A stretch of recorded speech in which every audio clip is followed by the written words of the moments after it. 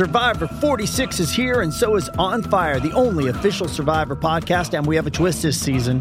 The winner of Survivor 45, Dee Valladares, will be joining us every week. We're going behind the scenes of the biggest moments, the how and the why things happen, and the strategy and analysis you can only get from someone like me, a Survivor winner. Listen to On Fire, the official Survivor podcast, wherever you get your podcast. At Jared, we know devotion isn't a once-a-year occasion. And once the flowers have wilted and the chocolates have disappeared, you'll still want them to know how much you care. Dare to give a gift that lasts this Valentine's Day with our incredible selection of jewelry. From delicate rose gold to bold black diamonds, Jared has hundreds of pieces under $299 and exclusive collections you won't find anywhere else. Shop online or find a store near you at jared.com and dare to be devoted. Blog Talk Radio.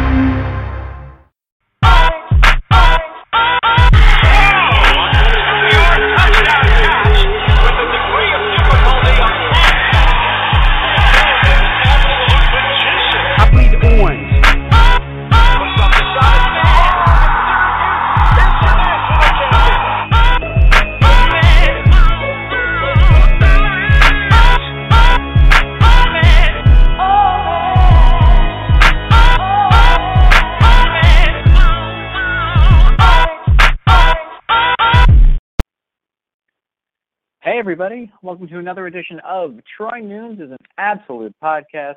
I'm your host as always, John Casillo. With me today is Dan Lyons. Happy July, everyone.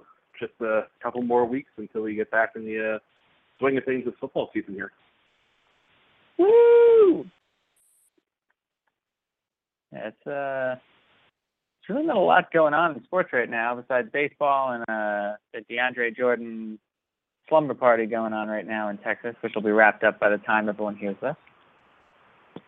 It might actually be a hostage situation at this point. We're not entirely sure. Yes. For people listening on Thursday, as you already know, the Mavericks pretty much took every form of transportation possible. Well, the Clippers, took every form of transportation possible to get to Houston to talk to DeAndre Jordan and convince him to come back. It seems like that's going to happen. The Mavericks also can't get into DeAndre's house to talk to him now before the deadline for free agency kind of hits at what would be, in their time, 11:01 Central. Yeah, are they like people say they were surrounding DeAndre, but like literally though? Like, does he want to meet with the Mavericks? Because I'm pretty sure like he can kick people out of his house and let Mark Cuban in. I don't think they're going to let him in. I don't know why. I mean, obviously the Clippers don't have anywhere else to go, I guess, in the area. But well, considering apparently Blake Griffin came from Hawaii and CP3 came from like Costa Rica or wherever he was riding a banana boat with everyone, I guess they mean business, even though up until this point everything we heard about the relationship between Jordan and Chris Paul and everything else was like really bad. So apparently they figured that they should probably keep him, even though they treated him like crap for a couple months. Yeah, I mean that's definitely the weird angle here is what has been rectified between DeAndre and the organization in particular. What has been rectified between DeAndre and Chris Paul seems a little quick for everyone to just kind of mend fences and move on. Maybe they signed some kind of like handshake per game agreement. I know that was a hang-up for Jordan. What I want to see is if people could do this for recruits, would Alabama just send like Nick Saban to everybody's house and just kind of box them out for the rest of the day? Or it's wild that like this has never happened before, and I feel like a rule is going to be put in place to make sure it never happens again in any sport.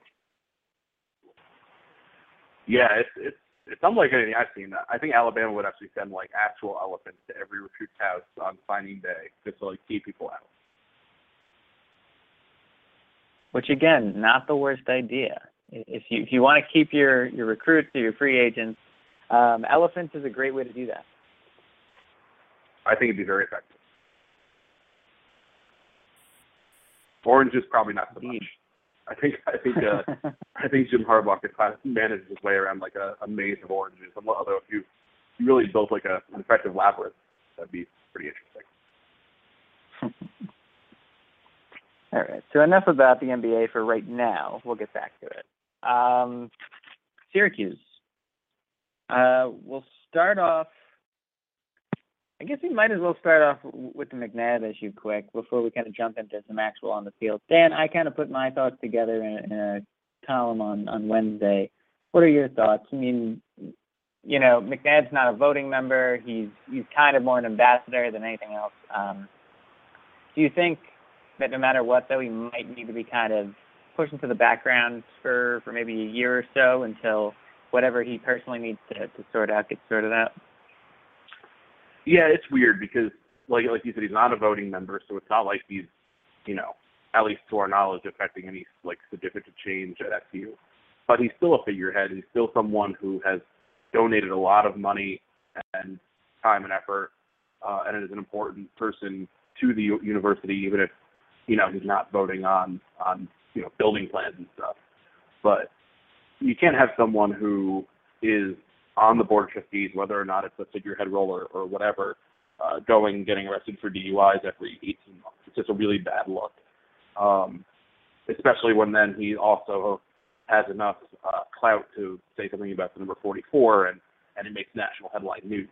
Like you can't have someone who has that kind of say and is a media member and everything else also affecting the way the university is seen.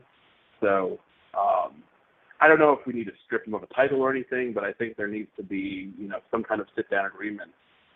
And just Donovan needs to know that, you know, as long as he's going to have these legal issues, like he can't be a face of the university. Right, and I think we talked about it kind of on in the comments, and it seems like people are kind of on the fence because of McNabb's stature. But you know what, I'm not one to really endorse preferential treatment. I don't think that anyone, you know, because they played football for a few years or because whatever they might do within an organization, I don't necessarily think they deserve a free pass. It's not like this is the first incident; it's the second at this point. He's going to be associated regardless, but if you kind of let one or both sides kind of publicly put that role on hiatus, it at least removes some damage for SU. We haven't seen a ton, admittedly, at this point, but that doesn't mean it won't occur. And, you know, like I said in the article, I think we've definitely had our fair share of PR issues in recent years. It'd be nice for once to kind of, you know, get out of a situation without a black eye if we can. Yeah, and luckily we haven't seen it like connected. I mean, you can't. I mean, if we were going to be liable for everything our alumni base does, I mean, Marvin Harrison probably would have caused a little more trouble for SU, allegedly anyway. But yeah, it's bad especially because it was his second offense. Like, DUIs obviously are pretty inexcusable, but people make mistakes, and we probably both know people who have had DUIs on their record, and you hope that they wouldn't have that happen again. So two especially in this shorter time frame, is just really bad. But yeah, I mean, it'll be interesting to see how the university responds, or if they feel a need to. It should also it might be something that they handle internally. So we'll have to wait to find out, I guess. Too true. I am not one who sees how the legal process works in terms of DUIs or anything like that. But yeah, you know what? These things will work themselves out, and we'll have to kind of get the final answer. I guess this is kind of devolving into a Donovan McNabb type. Things will work themselves out as they do, and rambling. So we'll end it there. He also needs a publicist real bad. that statement he gave on his radio show or whatever was atrocious. Mostly because it didn't make any sense. Yeah. I mean, the fact that it made no sense, the fact that it didn't really seem too apologetic, I think are too alarming. That's on my part. I think that's where I was kind of done with giving him like the benefit of the doubt of, like, all right, let's let him work through this and figure it out. Like once he said that, I'm like, you know what? Like, and again, like I haven't talked to him, so I don't know what his feelings are right now. But based on everything, it just doesn't feel like he's overly, conscious of the severity of what's happened. Yeah, I mean, he would have been better off just like, I don't know. He didn't know how to, whatever way he almost any way he addressed it could have been better than what he did. But, we're not strangers to Donovan not being the most articulate person at times, especially around iffy issues like this or NFL overtime or other things. So, unfortunately, it wasn't all that shocking that he released a pretty incoherent statement about the whole issue when he probably should have just left it alone unless he was prepared to have like a lawyer write one up.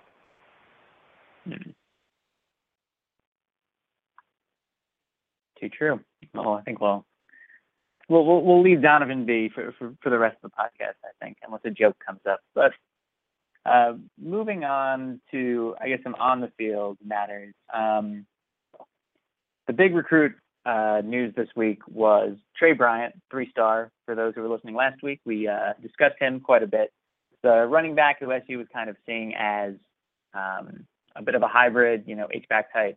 And unfortunately, he picked Kansas State over SU. It seems like a large part of that decision came from Kansas State being willing to slot him in as a traditional running back.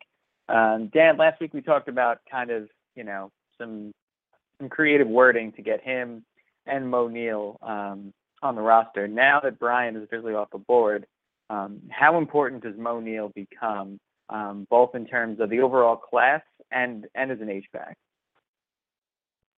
I think he's a pretty important recruit. I don't think he's someone that'll, make or break the class, but I think obviously he's one of the main guys that Syracuse has been trying to go after. I think they've probably prioritized him over Bryant because Bryant was someone they were going to try to squeeze in at a fairly unnatural position. Like, he definitely profiles more as a straight up running back, which, is a reason I really can't blame him for choosing Kansas State if that's the role they're going to use him in. So, he said all the right things in Syracuse leading up to the decision, but ultimately, you want to play the position you want to play, and unless the school absolutely blows you away, I can totally understand why you'd choose the one that seems to align more directly with what your desires are as a player. But yeah, Mo Neal becomes pretty important for a lot of reasons. I think he has some of the same recruiting connections as our favorite Robert Washington. He's friends with Robert. We've talked about Christian Colon in the past, who at the moment the Penn State commit, but you never know if things open up if two of his good friends are both coming to Syracuse. He seems to just be a really good player in his own right. So, yeah, they're all positive things. He seems to be a guy that the staff has identified as someone they really want as well. Like, if he wasn't a very good player, you could offer him a scholarship to appease Robert and then not end up recruiting him that hard, but it doesn't seem like that's the case. He looks to be a really talented player from what I've seen. So you want those kind of guys, and Syracuse is always in need of playmakers. So hopefully they can get him in here. And if they get him, I don't think the Bryant loss hurts all that much, especially because, you kind of saw the writing on the walls as we got towards the end of there. Right. And honestly, I said this last week too, is that you can never have enough speed. And I think at the same time, you can't have just a ton of players at a single position that you're now kind of haphazardly plugging in. And I don't think that's what the Syracuse offense is doing this year, but I think in some ways, though, you're going to see a little bit of that. I mean, Lester's offense needs to be predicated on plugging in talented guys all at once, creating some mismatches. So I think you're going to see some weird things at certain positions. I mean, you might see Ashton Burrow lined up at a traditional tight end spot here and there. I mean, we saw Ben Lewis practicing with H-backs. There's a lot of wacky things that could go on. And I think for what the roster is right now, that can work. But I do think that we could see something problematic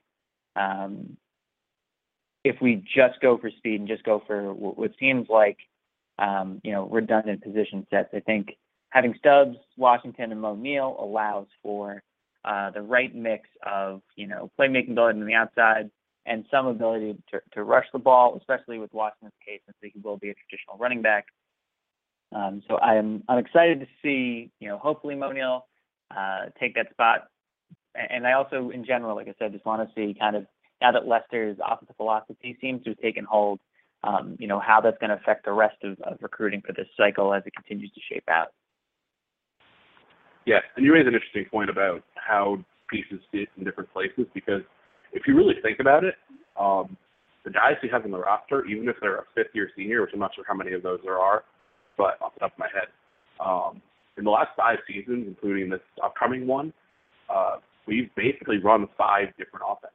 There was the not great 2011 Nate Hackett, Doug Marrone power offense that fizzled out at the end.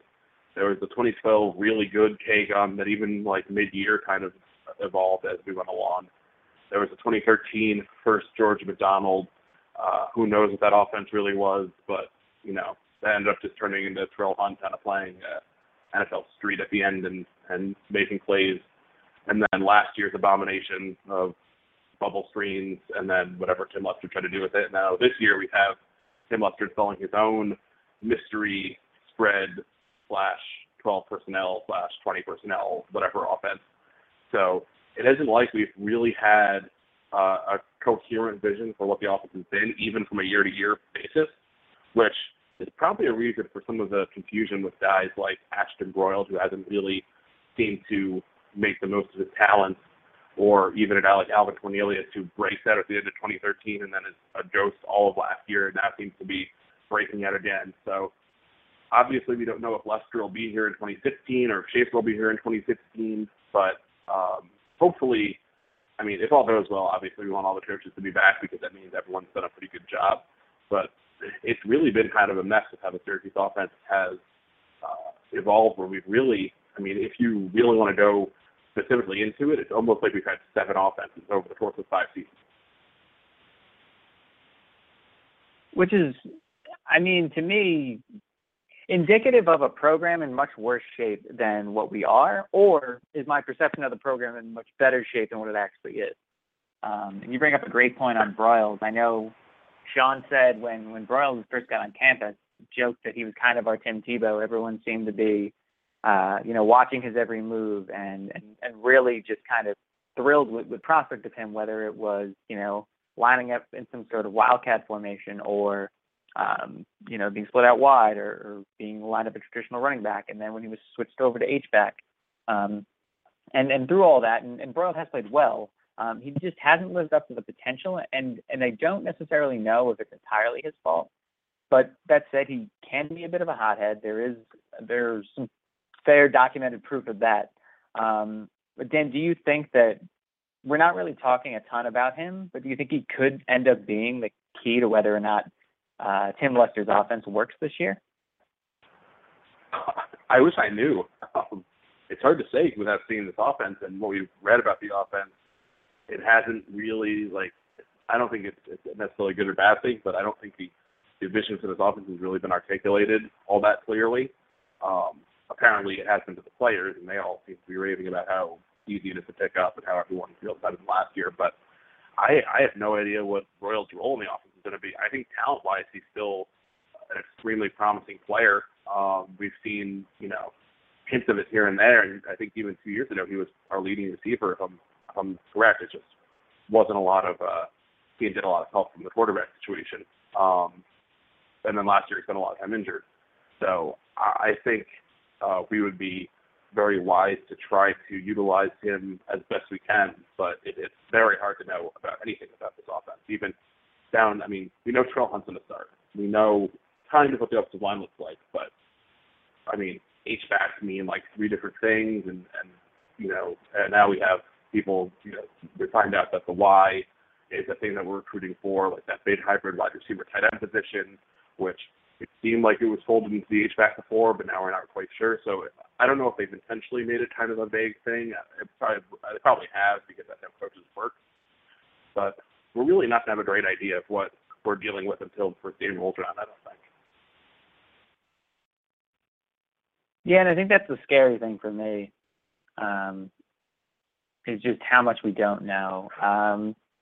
And we'll get to plenty of that throughout the summer, both on the site and here on the podcast. But segueing a little bit, you did bring up a great point about Hunt. And it's something that I kind of echoed in the quarterback position preview on Tuesday. We know Hunt's the starter. Dan, if you had to sign a percentage, just arbitrarily, what is the likelihood that Hunt is still the starter come the Boston College game? Or even, check that. Because I do think that there's a chance Hunt could start that game, even if he didn't start previous ones. What do you think the chances are that Hunt is starting the NC State game, which is the week before the end of the season in 2015? I'll go like a strong 85, 90%. I think the coaches want Hunt to start. I think Hunt has, of all the quarterbacks on the roster, Hunt has had by far the most success. Even though he hasn't done it on a week-to-week basis, we've seen Hunt, in those first two games he started against admittedly pretty bad teams. I think he had the best quarterback rating in the country through those 2 weeks. He, no joke, destroyed a Tulane team that ended up going to a bowl, so they weren't a train wreck, and then obviously a pretty bad, whatever the FCS team they played that year was. And then, even the Boston College game, the end of the Northwestern game, the bowl game against Minnesota, the Central Michigan game last year, Hunt has had a number of moments where he's looked pretty confident. He's a really good runner. I think barring injury, we'll see Hunt start every game unless something unforeseeable happens in terms of him just totally being a train wreck. But I think it's more because we've seen a decent amount of Austin Wilson now. He doesn't seem to quite be. He hasn't totally impressed me. He's had flashes here and there, but nothing like what Hunt's done. Lond, I think they'd like to redshirt if possible. I don't think they're going to throw Eric Dungey to the wolves or something like that. So I feel pretty confident that Terrell Hunt will be the starter every week barring injury. I would agree there. I'm gonna set that at. I'm gonna go even higher than you. I'll go at 88%. I brought this up a little bit in the comments. Lester and Schaefer definitely have a lot of stock in Hunt, not just kind of in this year's win-loss record, but just in general. They definitely feel like they've invested a ton in him over his college career. They do have a personal attachment to him. Obviously, they're not going to withhold an important decision if the wheels are coming off, but I honestly don't think they will. Doesn't mean he's going to excel at the same level that he did against teams like Wagner and Tulane, and I wouldn't necessarily bet on him mimicking last year's CMU game, which to me might have actually been his best performance as a starting quarterback at collegiate level. But what we're seeing from him this year, as long as Lester's offense is correct, as long as what we hear about Lester's offense is correct, is we could be seeing a much slower game for him. I think a much more balanced game for him. I know last year the one thing that we saw at the end and ultimately led to his injury was just how much he was running the ball and how much he was just getting hammered. Either once the offensive line broke down due to injuries and just some really aggressive blitz schemes, or when he was really, taking a lot of shots in the open field. I think he had 20 carries or at least 15 in 2 straight games before going down with that injury. I think a more balanced offense and some quicker reads for him in Lester's packages could really help him out a ton. And honestly, it also becomes a question of if the season becomes derailed for any reason, do you pull the plug and burn Long's red shirt? Because then it's gone. Because at that point, you're not going to bother redshirting Long next year. And obviously you want to be able to let your guys on that roster, and there are a ton of them at the quarterback position, kind of figure out, if they're going to be at SU, if that's going to be the best chance for them to both get an education and to play. So I'll put it I'll put it a little bit higher than 85%, if only because there are a lot of just other like wacky factors that play in there. Yeah, and I would hope that we wouldn't burn Long's red shirt for like just to see what happens. Like, I don't, who knows if he ends up being the quarterback, but you'd like to have the extra year of eligibility, even if just to let him have it. So if he transfers or something, or gets hurt down the road, like he can use it at his own discretion. Like, if you pull the plug on Hunt at 2/3 of the way through the year, I think you just let Wilson deal with it. Yeah, I completely agree. And honestly, like, the only way that happens is if, for some reason, we really, really fall flat against some really manageable teams in the early parts of this season. I mean, for all intents and purposes, SU should be 3-1. Through the first 4 games. At that point, you're already a third of the way in. Hunt's kind of your horse, unless he somehow isn't. But we will see. I guess looking at that, though, we said we wouldn't burn Long's red shirt. Do you think, and we don't wish this for him, but do you think that if things play out well for Hunt and if Long kind of enters spring practice as the starter, do you think Wilson might look elsewhere?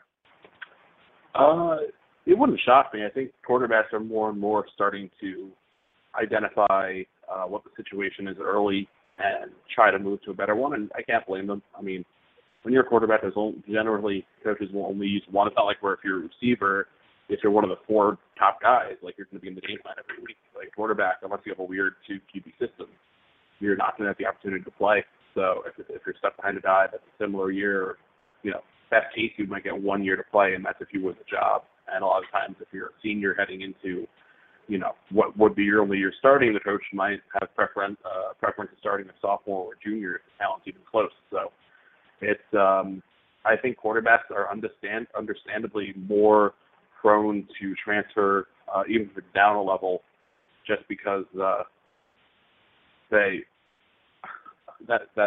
Jordan could be just put in the chat to me thing. So I just think it's totally understandable why I might transfer. So obviously we're projecting, but if something like that happened, I wouldn't blame them at all for taking a look elsewhere. No, completely. And I got into this on Tuesday. I mean, even if you remove Zach Mahoney, the preferred walk-on, from the conversation, next year still features Long, Wilson, Eric Dungey, Kentarius Womack, and Rex Culpepper. And that's if we don't add another quarterback for the 2016 cycle. And again, if we don't include Zach Mahoney. To me, it's just a very, very kind of crowded depth chart with a lot of guys around the same level or the same, amount of eligibility. So again, not that we want it to happen, but I wouldn't doubt it if this thing really needs, a couple of years to shuffle itself out. We might unfortunately need to say goodbye to a couple of these players, a la Mitch Kimball this past offseason. Yeah, and it's interesting because there's kind of a mix of guys who, like Kentarius Womack, seems to be a guy who's super athletic, also was really under-recruited. Syracuse was it was a late offer, and we grabbed him late in the cycle. So he's a guy, just looking at his athletic background, who maybe could end up playing DB or wide receiver with his length and his speed, whereas like a Rex Culpepper, it seems like quarterbacks who move positions in at like tight end or whatever, but he seems more like a pure quarterback.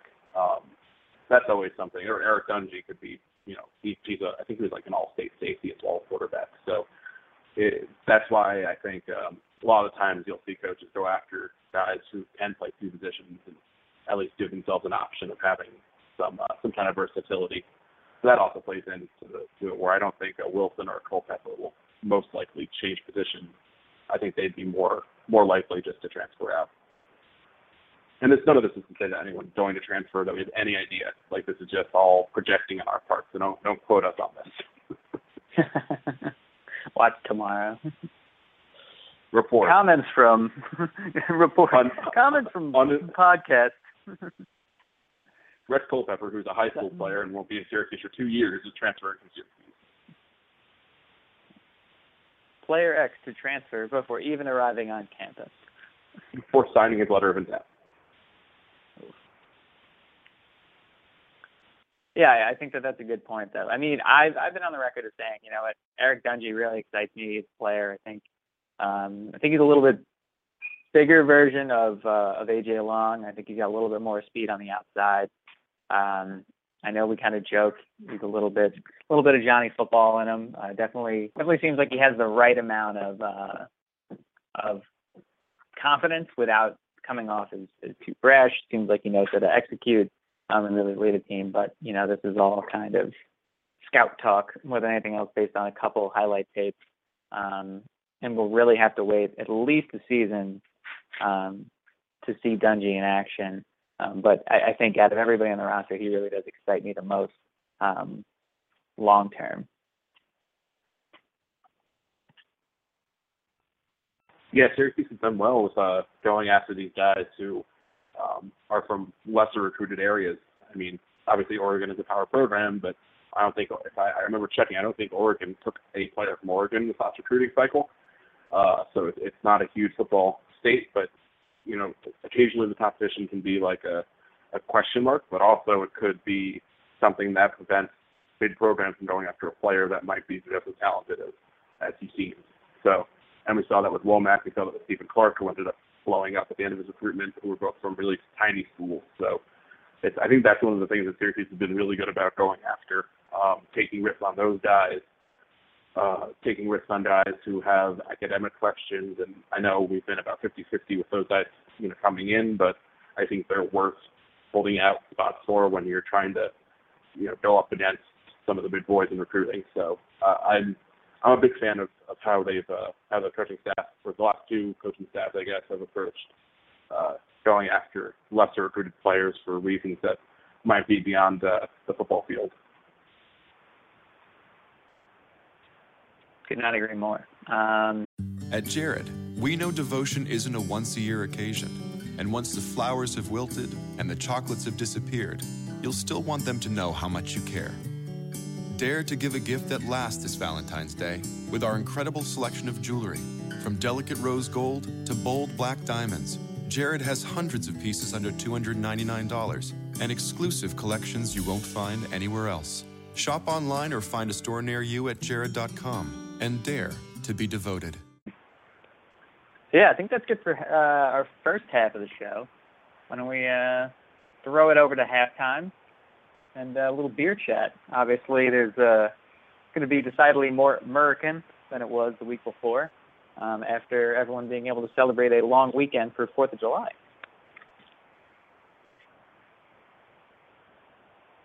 For sure, yeah. Definitely a pretty decent beer weekend, for sure. Although we discovered that while down at the Jersey Shore, we discovered that my little brother, who is not of age, but I don't think any law enforcement listening, knows how to make a really good pina colada. So he was all over those that I was able to sneak some good beers into. So very, I think, time well spent this weekend.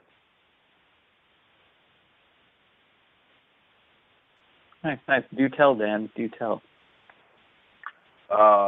So aside from some of the standards, Dales, which I have at my local bar all the time, because it comes in pretty big, they're like the big 24-ounce pounders for like only a couple bucks, which is great. Founders All Day IPA I've been drinking a lot of, because it is really great session IPA. Lagunitas, I tried Shrug, which I enjoy a lot of their beer. Their Sunshine Pills, which I thought was pretty good. Nothing like crazy, but just a really solid, crisp Pilsner. The highlight of my week for sure was on Monday night, actually. I had a couple of Avery Brewing's, the Maharaja, which I know has a really high rating on Beer Advocate. I think it's like a 96. And I peeped that before I went to the bar I was going to, and it lived up. I mean, it's a double IPA, but super drinkable, like really nice, kind of mellow, like sweet molasses notes in there. 10.2 alcohol by volume, which was definitely knew it after a couple of those. But yeah, really great beer. So very happy I got a chance to try that. Very nice. I'd have to say I am a very big fan of All Day IPA. I wish it was out here. Might be soon though. I've heard a lot of murmurs about Founders being out on the West Coast sooner rather than later. It's probably my favorite session IPA on the market, and I do enjoy Maharaja as well. Just a very kind of sticky, hoppy IPA. I try to get like a bottle every time it comes out, but definitely one of the more enjoyable annual releases for me, as far as like easily obtainable stuff. Yeah, I had heard about it before, but I hadn't seen it, I don't think, or I hadn't tried it at least, and I was very happy to see it on tap. Nice. On my end, a lot of stuff, as always. Had Russian River Sanctification. Managed to grab a bottle on my way out of Santa Rosa last month. Was glad I got to crack that one open. Enjoyed some Yellow Rose IPA from Lone Pine Brewery. Only really down in Texas. Occasionally gets out to Oklahoma. Really, really great IPA. Incredibly well balanced. Believe it's single hops. I think it's just Mosaic. Just a really enjoyable brew for anyone in the market for a new IPA. Went out to a few different spots throughout the weekend. I got to check out Pablo Escobar from Beechwood Brewing. It's a great coffee stout. Also had Grunion Pale Ale. It's a really nice staple pale ale. Pretty much anywhere you'll be able to find it. Sticky Monkey, which is just incredibly aggressive, and I would recommend not trying that as your night closer. It's like around 14%, so definitely a tough one. The later you get to drinking it in the night. It's Smog City's Grape Ape IPA, always a delicious option. Try to have that one whenever. They don't bottle it, so it's one of those where if I see it on tap, I'm grabbing it. And that's really it. Yeah, had a bunch more, but a lot of that was kind of repeats, and figured people hear about what I drink every week, so I kind of hit them over the head with another one of those.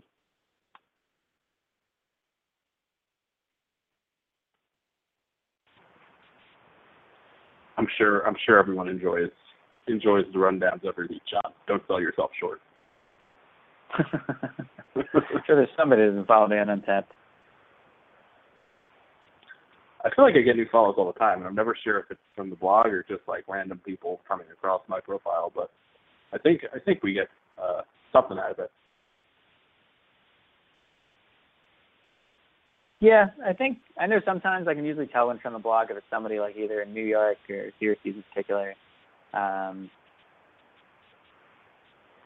guess talking to people, talking to someone who about a beer in someone's comment section, and then somebody else starts chiming in, we realize oh yeah, we like it all at the same breweries, and we end up following one another after that. Yeah, it's always helpful. Beer community. Yeah, I think I'm more open to Untappd followers than anything else. At least more than Facebook or LinkedIn. I'll just let everyone follow me and follow them back and toast their random drinks. Although I do appreciate when they're in the area, so I can find out where things are. Yeah, everyone follow Dan on Untappd, because that'd be fun for him. I know we ask you in the post every week, but now I'm explicitly telling you go follow him. Yes, especially if you're in New York City and know where good beers are and where I can find them. Yeah, or just bring them to my apartment. Even expanding just bring them on directly to me. Yeah, on Untappd, you can now set different alert settings for when people are nearby and check in nearby to you. So that's cool if you have friends that are. Also, you can look, you get alerts for when certain beers are checked into near you. So for those who are looking to ease the hunt a little bit, that's another option, and it's also a good option to hang out with friends. Yes, and thank you on tap for sponsoring the podcast as always. I think I'm going to back charge them for that. Because that was Have you not been that was a nice promo. We're like, you'd be surprised. That portion of the show is sponsored by. This is the part where we're actually going to intersperse some advertising that people do not directly pay for, but they do pay for somewhere. We'll see that money eventually. They're all big fans. Yeah. Hopefully. Okay. So, kind of getting back to DeAndre Jordan, because I feel like this is more from crazy situations to magical social media moment. Again, this will be old news for those who are tuning in tomorrow / today, Thursday. I mean, the amount of love I had for NBA Twitter before this was already pretty high, but I mean, Dan, you pointed it out first. Blake Griffin's tweet with the chair blocking the door was a whole new level of just the self-awareness between that and the emoji battle earlier. Everyone just seems like they're all into making this the best joke of like summer sports Twitter. It's funny because like the Clippers in the last 8 hours have gone from one of like the fun to watch but pretty miserable to like follow surly Chris Paul's kind of an asshole team to like hilarious. Like they've all been way on their game today, and now it sounds like they're all but definitely going to get back the player that they had lost, who was a major key to their whole team. So big win for the Clippers today. Not only that they get to steal DeAndre Jordan back from under Mark Cuban's nose, but also because they became like infinitely more likable, even if it's just for this one day. Very much agree. At Jared, we know devotion isn't a once-a-year occasion. And once the flowers have wilted and the chocolates have disappeared, you'll still want them to know how much you care. Dare to give a gift that lasts this Valentine's Day with our incredible selection of jewelry.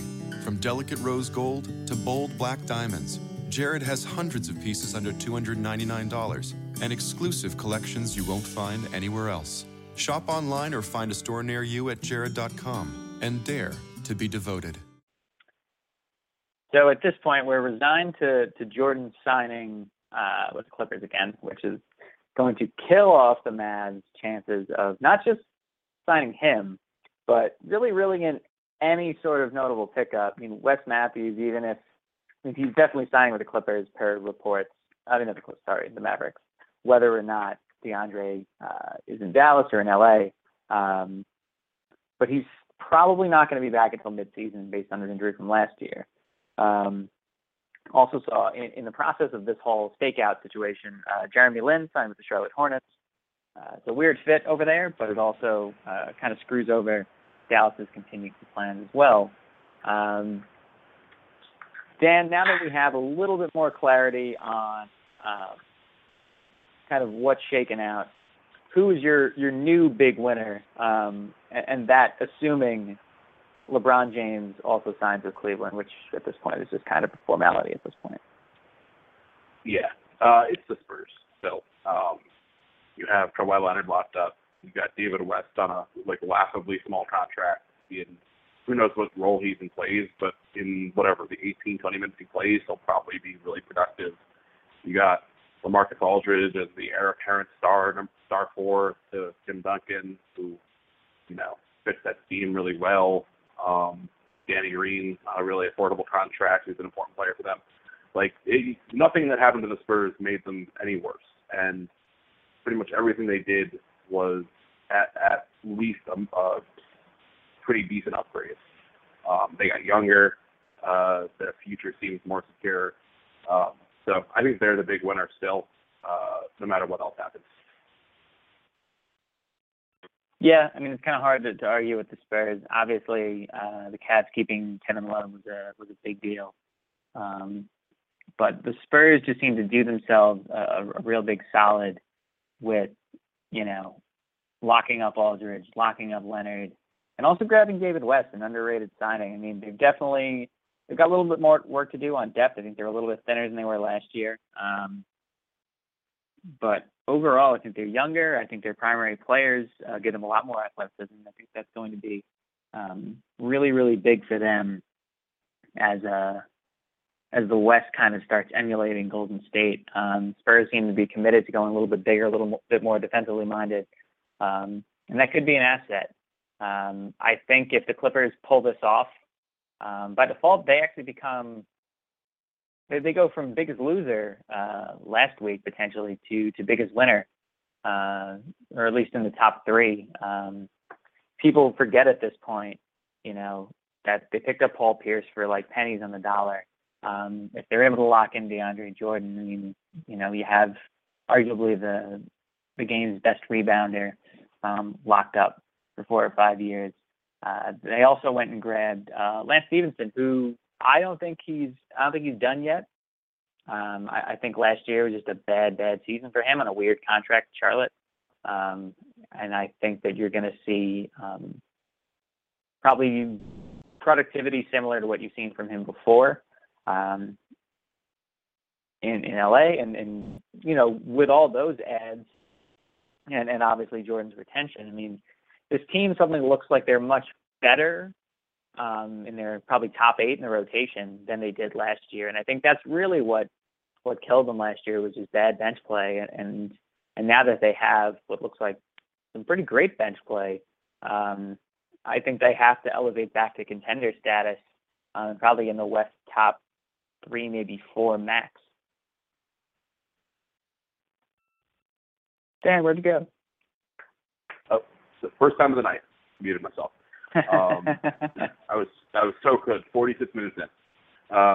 No, I agree with the Stevenson signing. I think that was one that really, it was early, so it kind of got lost in this whole shuffle. Right? Was it a trade? It wasn't a signing. But either way, it's something, it happened a couple of weeks ago now, so it kind of got lost in the shuffle of all the crazy free agent moves. But, I mean, 2 years ago, he was a really good player for Indiana, and one they didn't really want to lose.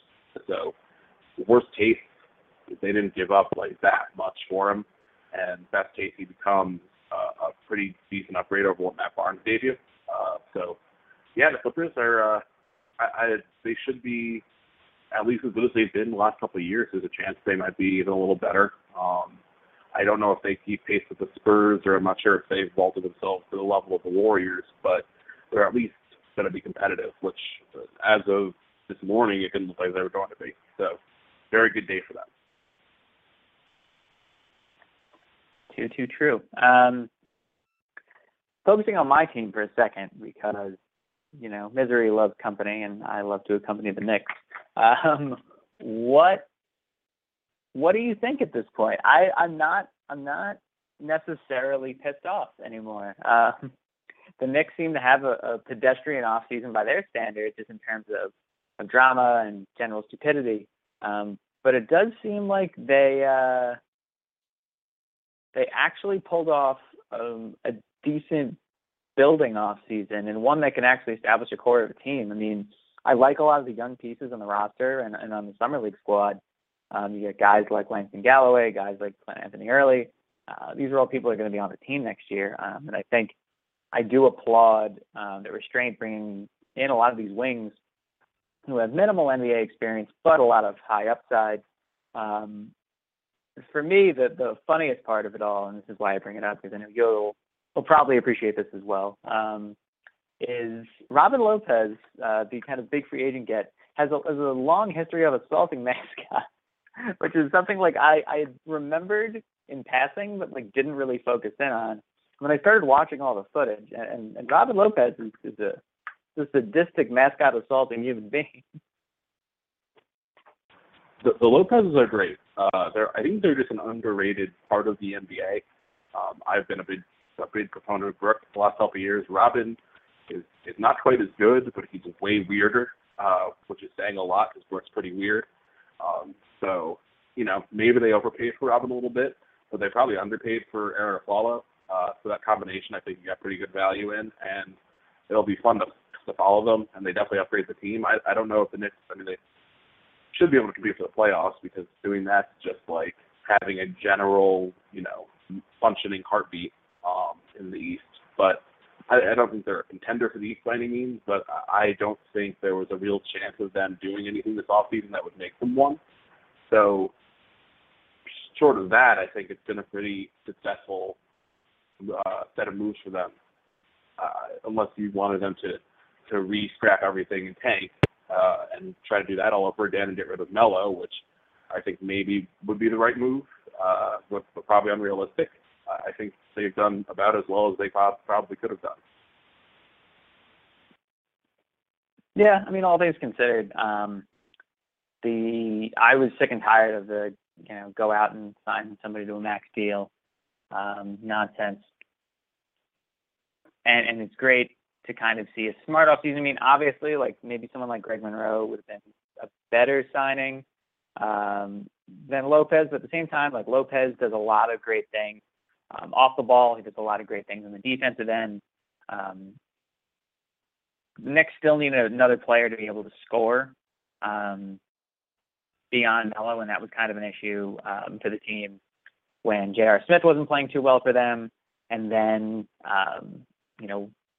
once J.R. left, Melo was already out. Like there's just a lot of uncertainty there in terms of who else is going to do the lion's share of the scoring. There's going to have to be a guy like Grant, maybe a guy like Early. But yeah, I think that this is an interesting team.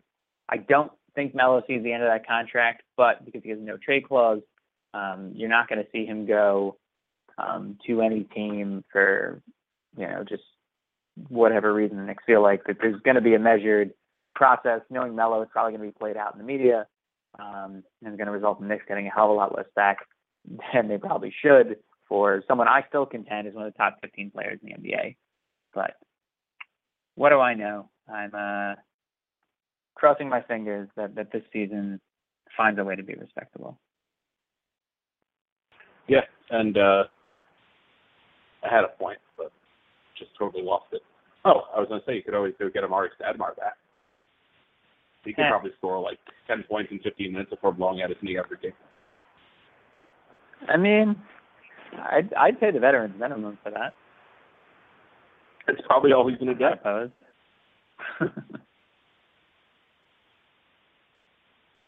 Yeah, I don't really have a problem with Amari. I would say like the one thing you'll find from most Knicks fans is that no one really hates Amari Stoudemire. He got people really excited in the Knicks. He believed in us when no one did. Yes, it was for too much money, so it's easy to believe in someone when they're willing to give you $20 million more than anyone else will. But you know what? He did a lot of good for the city. He did a lot of good for the Knicks. I don't have any qualms, and honestly, if he wants to come back for a vet's minimum, I'd be happy with that. Yeah, I mean, it's not like anything that happened was his fault. He got hurt. He was a legit, MVP level player for, the first 3 quarters of his first Knicks season. So, yeah, you can't really blame him for the injuries. That's just, it happened. True. What about your team before we kind of head into the final stretch here? How do you feel about the Nets? Obviously, they really weren't supposed to do much. I mean, I think it's kind of a similar offseason to what the Knicks had. Less acquisitions, but I think you got, in the draft, they picked up McCullough, which is kind of a long play because I have doubt he'll play this year. But, without having all these draft picks going forward, they played the, this 29th pick to turn into a top 10 type talent, which I think is the right move, an even better move when you look at them bringing in Rondae Hollis-Jefferson. And I know a lot of people criticize the Mason Plumlee trade from outside, but as someone who watched way more Nets basketball than I should have last year, which wasn't all that much, but, I watched probably a third of their games, even after it became obvious they weren't very good. Plumlee just couldn't play with Brook Lopez. Those two just didn't fit in the lineup together. They occupied the same area on the floor. Neither, Brook can score away from the basket, but you have to play him at 5. There was no option of putting one at the 4 and having it work. So Plumlee's a nice player, but it just wasn't going to work when they committed to having Brook be the centerpiece of the team, which was the right move because he's probably the most talented offensive center in basketball if he stays healthy.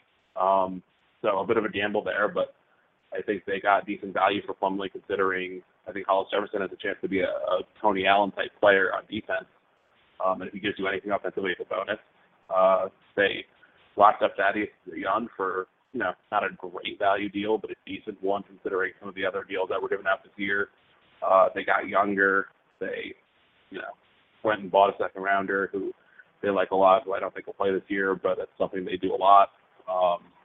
So, they didn't get, I think they kind of held serve because that was about the most they could do. And if they can somehow trade Joe Johnson or Darren Williams or both, that would be great. But other than that, and that's the only thing they can really do right now, is go and try to make the playoffs and hope that something crazy happens after that, because there's no incentive to do anything less based on what the draft picks are.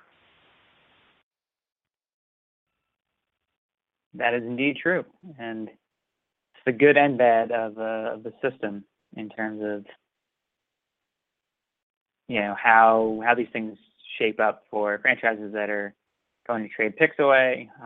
Both basketball teams in New York, Lakers, others. Fun times in the NBA. We shall see what happens next. We'll close out, because a lot of people hate the NBA for some reason, with some Syracuse football news again. You and I laughed about Rob Trudeau getting named to the Remington Trophy watch list today. Trudeau, as you all know, is probably the best pro prospect on the roster right now, which assume what you'd like about that. But played guard every season up until now, and now suddenly he'll be thrown into the starting center role, but yet was named one of the top 63 centers in the country going into the season. Dan, your thoughts? I can't remember the last time a Syracuse starting center wasn't on the Remington watch list heading into the season, so I probably shouldn't be surprised that Rob Trudeau was on the Remington watch list heading into the season. But I think all you need to know about the Remington watch list heading into the season is that there are 63 players on it, so if you're a power conference center or have started there before or are any good, you're probably going to be on it. So congrats to him. It's a cool thing that he can put on his Syracuse Athletics bio. It doesn't ultimately mean anything because you can add it and take. I mean, the winner could not be on that list right now, but it's just kind of funny. So that's about as much news as you can take away from it. I would agree. It's good to be recognized, but let's see what happens. Lastly, ACC kickoff, aka Media Days. Syracuse announced to be sending Terrell Hunt and Zaire Franklin. Are you surprised by Franklin? Do you think that there's another player who maybe should have or could have gone, or is this just kind of a whoever shows up type thing? No, I think it's very interesting. It would have been more likely to see like a Wayne Morgan or a Ron Thompson or someone who has been in the program for a couple of years now. But Franklin, I think it tells you a lot about what the coaches think of him and how his teammates probably view him. I mean, this is a thing that should be considered an honor for. I mean, Hunt's a no-brainer, but usually this is reserved for seniors or captains. And Franklin has never started, unless he started maybe a late game last year. But he's a promising player. He was one of those guys who committed to Syracuse early and then got a ton of offers and got some heat from like Penn State and just stuck with the commitment without ever wavering. Seems to be, from by all accounts, a really good kid. I think it tells you a lot that they give a first-year starter, true sophomore, that honor. So clearly he's someone that will represent the program well. And, it's definitely interesting because it's not something that we've seen Syracuse do, really. I think Hunt, the last year as a junior, he was the only junior. Usually it's been all seniors. Yeah, I mean, that seems like it's interesting because the MO of the staff is typically, you keep with your guys, you kind of pay it forward with the guys who stuck with you. And, having Hunt, I mean, if you want to go offense, defense, I would think either Hunt Thompson, Hunt, John Ramon, Hunt even, I'm trying to think who else is out there. I mean, even Hodge, I might have pegged before. Wiggum too, to be honest. But I don't complain about it. I mean, I would even have said Riley Dixon. but before Franklin. And that's not even to take anything away from Franklin. I think that he's a great player, and I think there's a lot of promise with him on the field. I think it's, like you said, it's a very interesting move. This is even more surprising than the Bromley selection a couple years ago to me, and I do look forward to hearing what Franklin has to say at media days, and also, more importantly, just what he produces on the field. Yeah, I think he's going to be a good player. And Riley Dixon will be put in the Heisman ceremony later this year, so I think he'll be okay. Indeed. All right. This is a good place to close this out. I feel like we had a nice, eventful podcast. A lot of Syracuse, a lot of Los Angeles Clippers / Dallas Mavericks / DeAndre Jordan takeout news. Hopefully people still care about that tomorrow. Fingers crossed. I mean, if Chris Broussard is not making up the report that Cuban is driving around downtown Dallas begging for the address of DeAndre's home, which I'm questioning on the because I'm pretty sure DeAndre's in Houston, and Chris Broussard is also a pretty terrible journalist. But aside from that, I hope that's all true, and I'm enjoying all of this. Yeah, I actually like Mark Cuban a lot. I like Mark Cuban too. It sucks. It sucks that to happen to him, but at the same time, this is just immensely, immensely funny to see all this, just play out in real time, and social media has just made this such a fun and really magical experience for all of us NBA fans here. Yeah, I've never enjoyed NBA Twitter more than today, and I'm not making that up. That's 100% true. It's been the best day of NBA Twitter probably ever. I would agree. Thank you, Blake Griffin. Man, Clippers games are going to be fun next year, except I'm not going to be able to afford to go to any of them. Yeah, well, you can always come to Brooklyn Nets games. They'll be pretty mediocre and somewhat affordable, but not all that affordable. Fair enough. All right, and on that note, I think we'll sign off here. Dan, thanks as always for joining. Yeah, it was fun. Agreed. We laughed, we cried, we laughed some more. That was Dan. I'm John. Everybody, please be sure to subscribe, like, review, rate, whatever. For Troy Nunes, an absolute podcast on Blog Talk, on iTunes, on whatever other thing that you might use to subscribe to podcasts on. Comment on the post on the site. Share the blog/podcast with whomever. Obviously, the more people who listen, the more fun we have doing this, because it's always fun to talk about the various subject matter and comments the next day. So yeah, have a very good night, and hopefully the Clippers are not locking you in your house. At Jared, we know devotion isn't a once-a-year occasion, and once the flowers have wilted and the chocolates have disappeared, you'll still want them to know how much you care. Dare to give a gift that lasts this Valentine's Day with our incredible selection of jewelry. From delicate rose gold to bold black diamonds, Jared has hundreds of pieces under $299 and exclusive collections you won't find anywhere else. Shop online or find a store near you at Jared.com and dare to be devoted. At Jared, we know devotion isn't a once-a-year occasion, and once the flowers have wilted and the chocolates have disappeared, you'll still want them to know how much you care. Dare to give a gift that lasts this Valentine's Day with our incredible selection of jewelry. From delicate rose gold to bold black diamonds, Jared has hundreds of pieces under $299 and exclusive collections you won't find anywhere else. Shop online or find a store near you at Jared.com and dare to be devoted.